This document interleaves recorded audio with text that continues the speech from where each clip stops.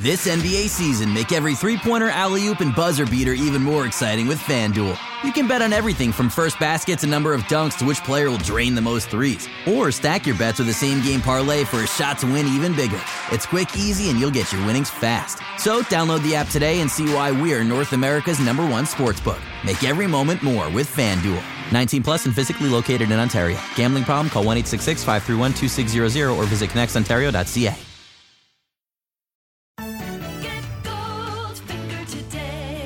Here's the scenario. You've been injured in a serious accident. The doctor says your recovery could take months, maybe even years, yet your insurance company is denying your claim every step of the way. If something like this happens to you, call me, Brian Goldfinger of Goldfinger Personal Injury Law. We have offices in Toronto, London, Peterborough, and now Kitchener-Waterloo. Visit goldfingerlaw.com and get us working for you. Get Goldfinger today. You know what I want?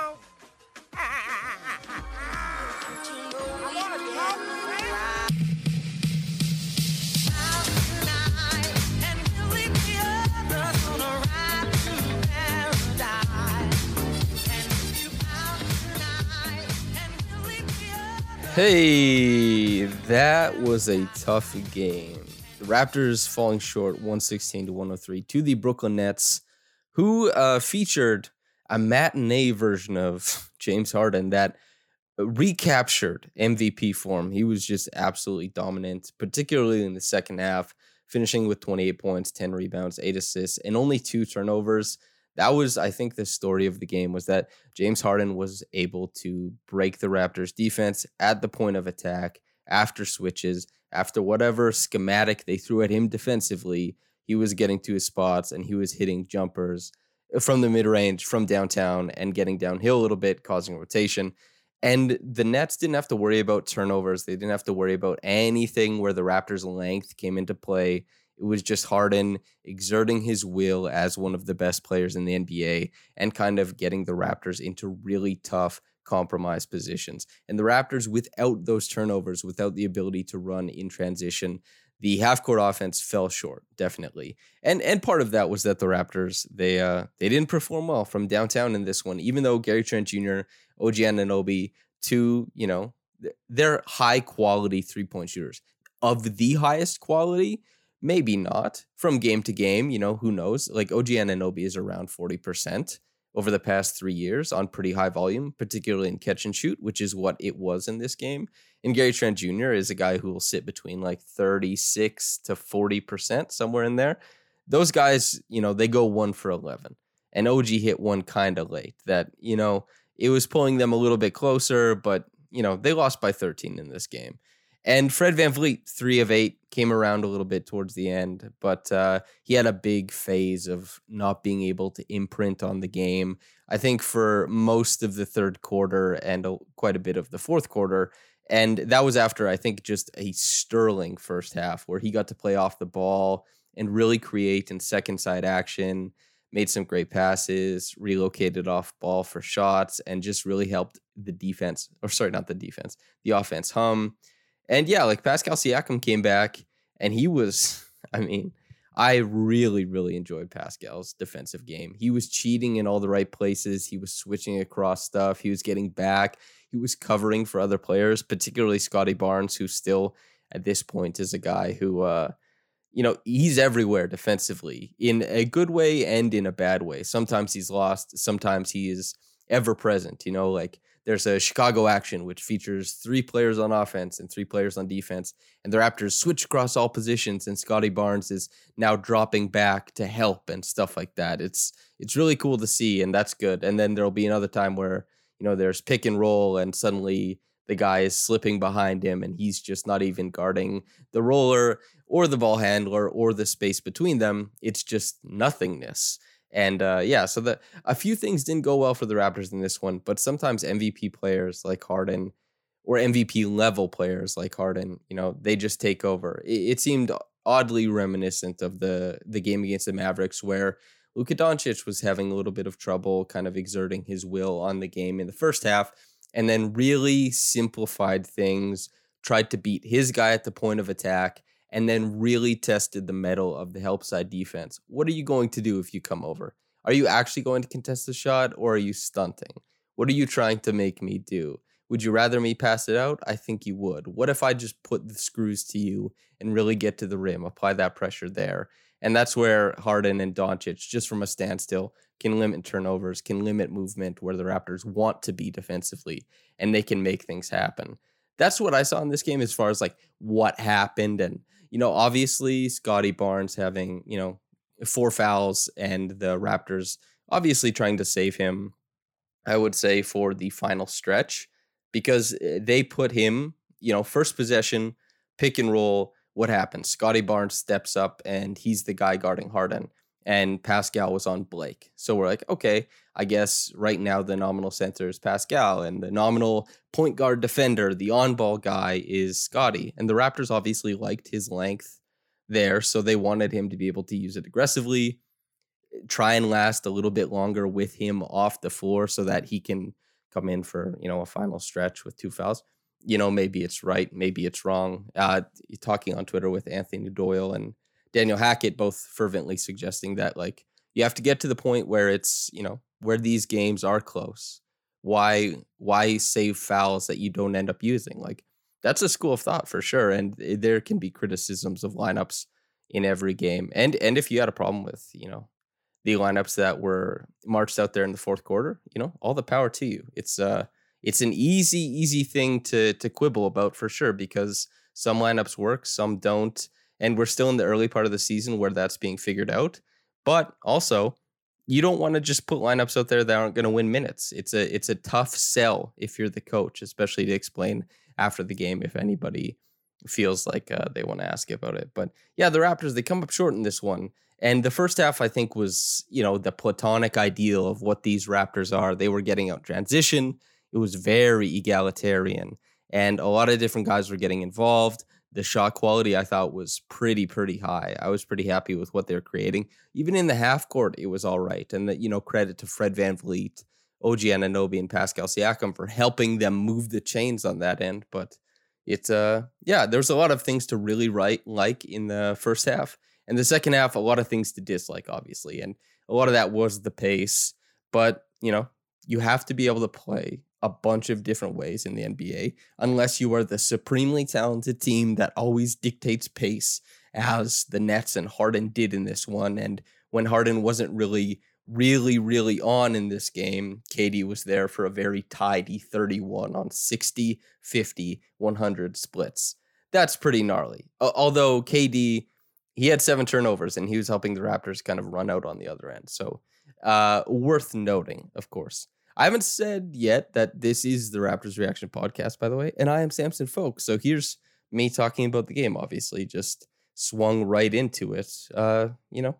It's also worth noting that Scotty Barnes, this was probably the toughest offensive game for him as far as the returns and the process. We've seen, and Blake Murphy, it did a fantastic breakdown video on how he's leveraging his reputation as a passer into driving lanes and into space in the open floor and stuff like that. And obviously transition. I mean, Scotty Barnes running out transition, offensive boards, all that stuff. Like, he's pumping up his points per game and his shooting percentages easily with just easy opportunities where he has some nice reads and great awareness on the floor, great feel that he can work himself into advantageous positions in those types of situations more often. Yes. But the Nets did not respect him as a trigger man, didn't respect him as a screener in this game, and they were not worried anytime the ball was in his vicinity. It was like, shoot it or whatever. Like, you can screen for a guy, but we're pretty comfortable with whoever it is climbing over the screen, and we'll play down here. And, Scotty, you can pop or you can roll into the defense. You're not going to roll into space. And so that put him in a position where, yeah, it was tough for him offensively in this one. And that did affect, I'm sure, the offense. Like 8 points, 4 assists, which is nice. There's some ball movement stuff there. And that does speak to him clearing a little bit more space, because the Nets weren't up on him when he was, running like dribble handoffs and stuff. So he gets little handoffs that create shots, and there's a little bit more space for the guy receiving it on that end. But, it's a give and take, right? Like, a defense is always trying to uh, guide you towards a shot that they want because they know they can't steal it every single possession. Maybe if he had 5 Gary Trent Jr.'s or something. And also, like, Scotty had 5 steals in this game. So it's that ranginess on defense, 2 down the stretch in the fourth quarter, obviously. And his ability to, despite being way out of position, as I said, on so many plays so far this year, he'll just be, boom, in the vicinity, long arms, getting a steal, pushing the other way. And particularly, as I said, in like those 3-man actions where the Raptors can just switch across a bunch of stuff, that means you can throw some really aggressive ball pressure at these players on offense. If you just switch right away, you can send a guy who's tracking a screener. You can just throw him right at the ball and have the other guy drop back. And like, then you have a guy running straight at the ball that the ball handler wasn't expecting. And then maybe he tries to get downhill. And then you have another guy slide over. And it's just this panicked rush of decisions that the offensive player now has to make. And that's where Pascal was particularly good at covering up for that aggressiveness. I thought his spacing, his positioning defensively was really, really great in this one. And it allowed guys like Scotty to cheat a little bit and to get to a place where they can get 5 steals and run out on offense and stuff like that. But yeah, it's really tough to break down a game like this because it is hard in ball to some degree, right? And the Raptors, they did, I thought, a really great job on Kevin Durant, but, a guy who he doesn't even have to dip when he takes a jump shot. Like Scotty Barnes is guarding him 19 feet away from the bucket, and KD has his own elbows at like eyebrow level and is doing, okay, he's surveying, and that can transition into a jumper from like, a 6'11", 7-foot guy like KD. And if he's hitting those, I think, which he hit 4, I think, mid-range jumpers right in that spot, it can just, you can play good defense. You can keep the other team in a spot on the floor where they're less dangerous, but KD makes it just as dangerous. At a historical precedent, right? Like KD is that dude. He's one of the best offensive players of all time. And while his game looks a little bit different than it did at his prime, he's still effective enough because of his shooting touch, and he's got terrific feel as an offensive player. He's really brilliant. So he's still in his prime, he's still going to give you 31 even when you play him well. And that happened in this one. So like James Harden, KD, they give you 28 and 31, and they're also doing an awesome job at finding like Bruce Brown and Blake Griffin and Joe Harris. And it's just like, man, this is a team that knew how to attack the Raptors. Patty Mills with 13 as well. And they also know the Raptors helping off the corner, because the Raptors, they want to force guys to put the ball on the floor. They want to get turnovers. They want to run. We've seen it many times that they're trying to force guys to put the ball on the floor. And that does involve helping off the corner because they pinch, and they love to pinch in. That's what they want to do. They want Fred coming in, slapping at the ball, and then they want to push the other way. In this game, it worked for a little bit against Kevin Durant on his drives, obviously, but James Harden is a little bit more clinical in this one, and you get guys like Bruce Brown rolling into space for like wide open push shots. You get Joe Harris, wide open threes, Patty Mills, wide open threes, stuff like that. And it's like even something as small as OG Anunoby falling asleep as the guy guarding the next pass over, and James Harden realizing that and just a super smart bounce pass to KD for an open 3. These guys, if you fall asleep at all, if you're not on one, even as an off-ball guy, you're going to pay for it. And that's what happened in this game. The shot making in this game was at a really high level, honestly. And that's a credit to KD. It's a credit to Harden. The Nets prior to the season were the heavy championship favorites. And a lot of people would say that Kyrie Irving is significantly like the third of the big 3. Because James Harden and Kevin Durant are both MVP level players, although Kyrie was just unbelievable last year. Like, oh my God, what a year from Kyrie, right? But yeah, the Nets are still good. The NBA has been a hodgepodge as far as the standings go so far this year. And it's, there's a lot of teams in the middle right now. The Raptors are above 500, and I think this puts them out of a playoff spot. Like, it's very tightly contested. Teams will break away. The talent will win out in some regards, and the Raptors are going to have to keep trying to get back into it. And it's going to be difficult because they have young players, and they're trying to reassert themselves as one of the better teams in the Eastern Conference, and they have quite a few established players like OG, like Fred, like Pascal, and Pascal coming back is huge for them. But there are teams that definitely got better in the East this year. They made good signings. They have the inertia of last season moving them forward, the same type of inertia that the Raptors had for so many years. And so it's yeah, it doesn't bother me too much to lose this game. The Cavaliers game is probably a much worse example of the Raptors actually letting one slip away. The Raptors just got beat in this game. They just got beat.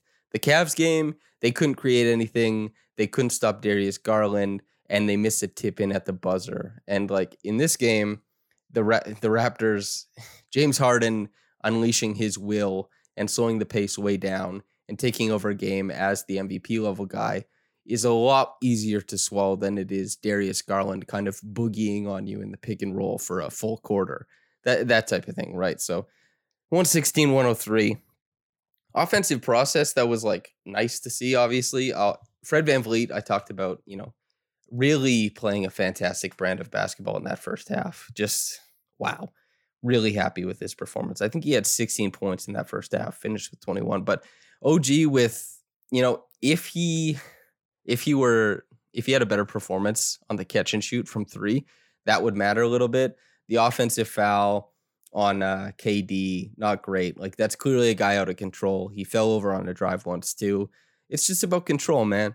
Once you get control of your body, you're going to start getting more foul calls. Most of the NBA's best players at drawing fouls are in just utter control, and they let the defense get crazy around them, and they lean into stuff, and they help bring them into their vicinity so that they can create contact and stuff like that.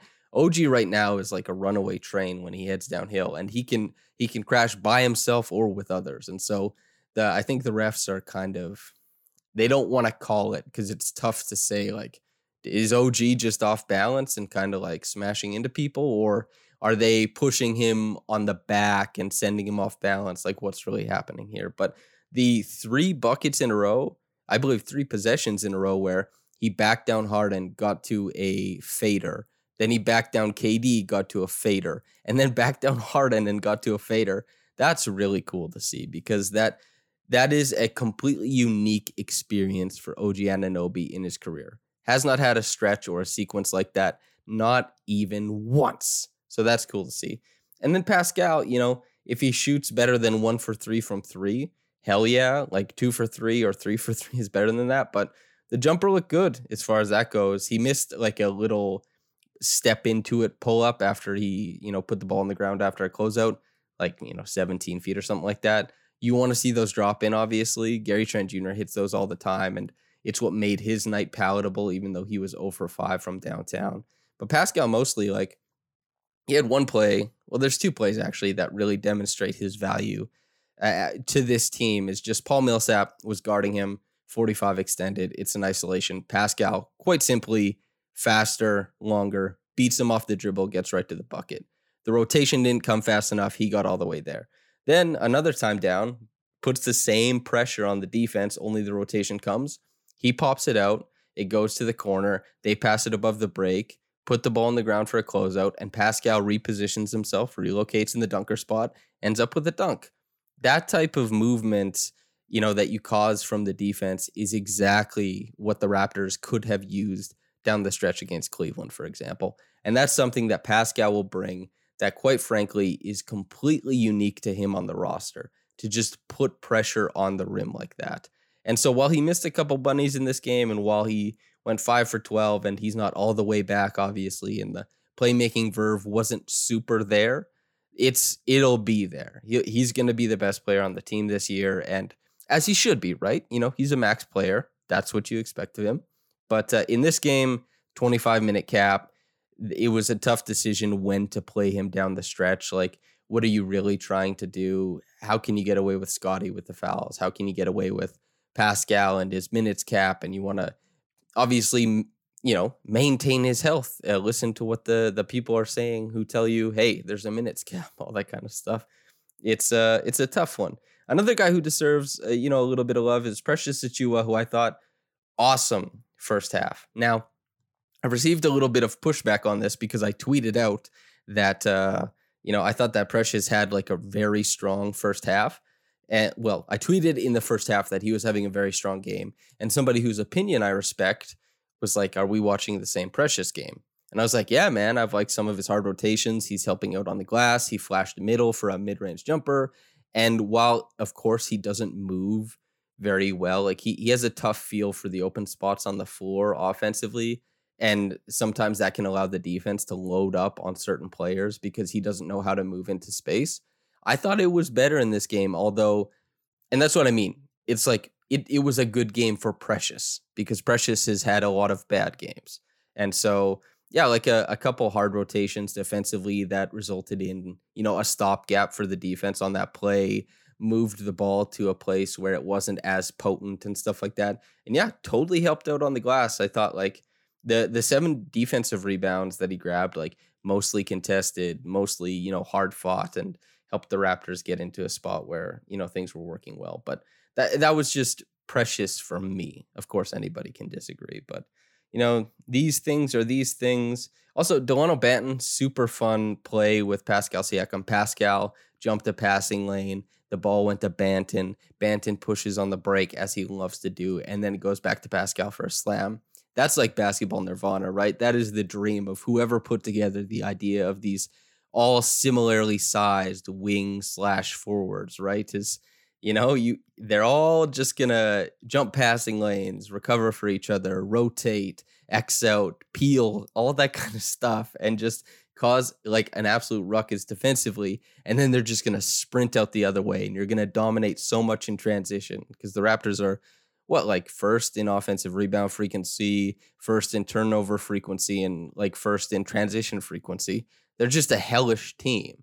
And once again, James Harden kind of took that all and said, you get none of it, or at least 2 of the 3, right? And so that matters. That matters in this stuff.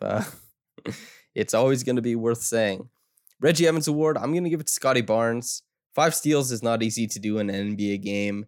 And he's always everywhere, man. He's just running ragged all over the place. Sometimes like a chicken with his head cut off, and sometimes like a chicken with a head who is capable of a higher plane of thought than any other chicken.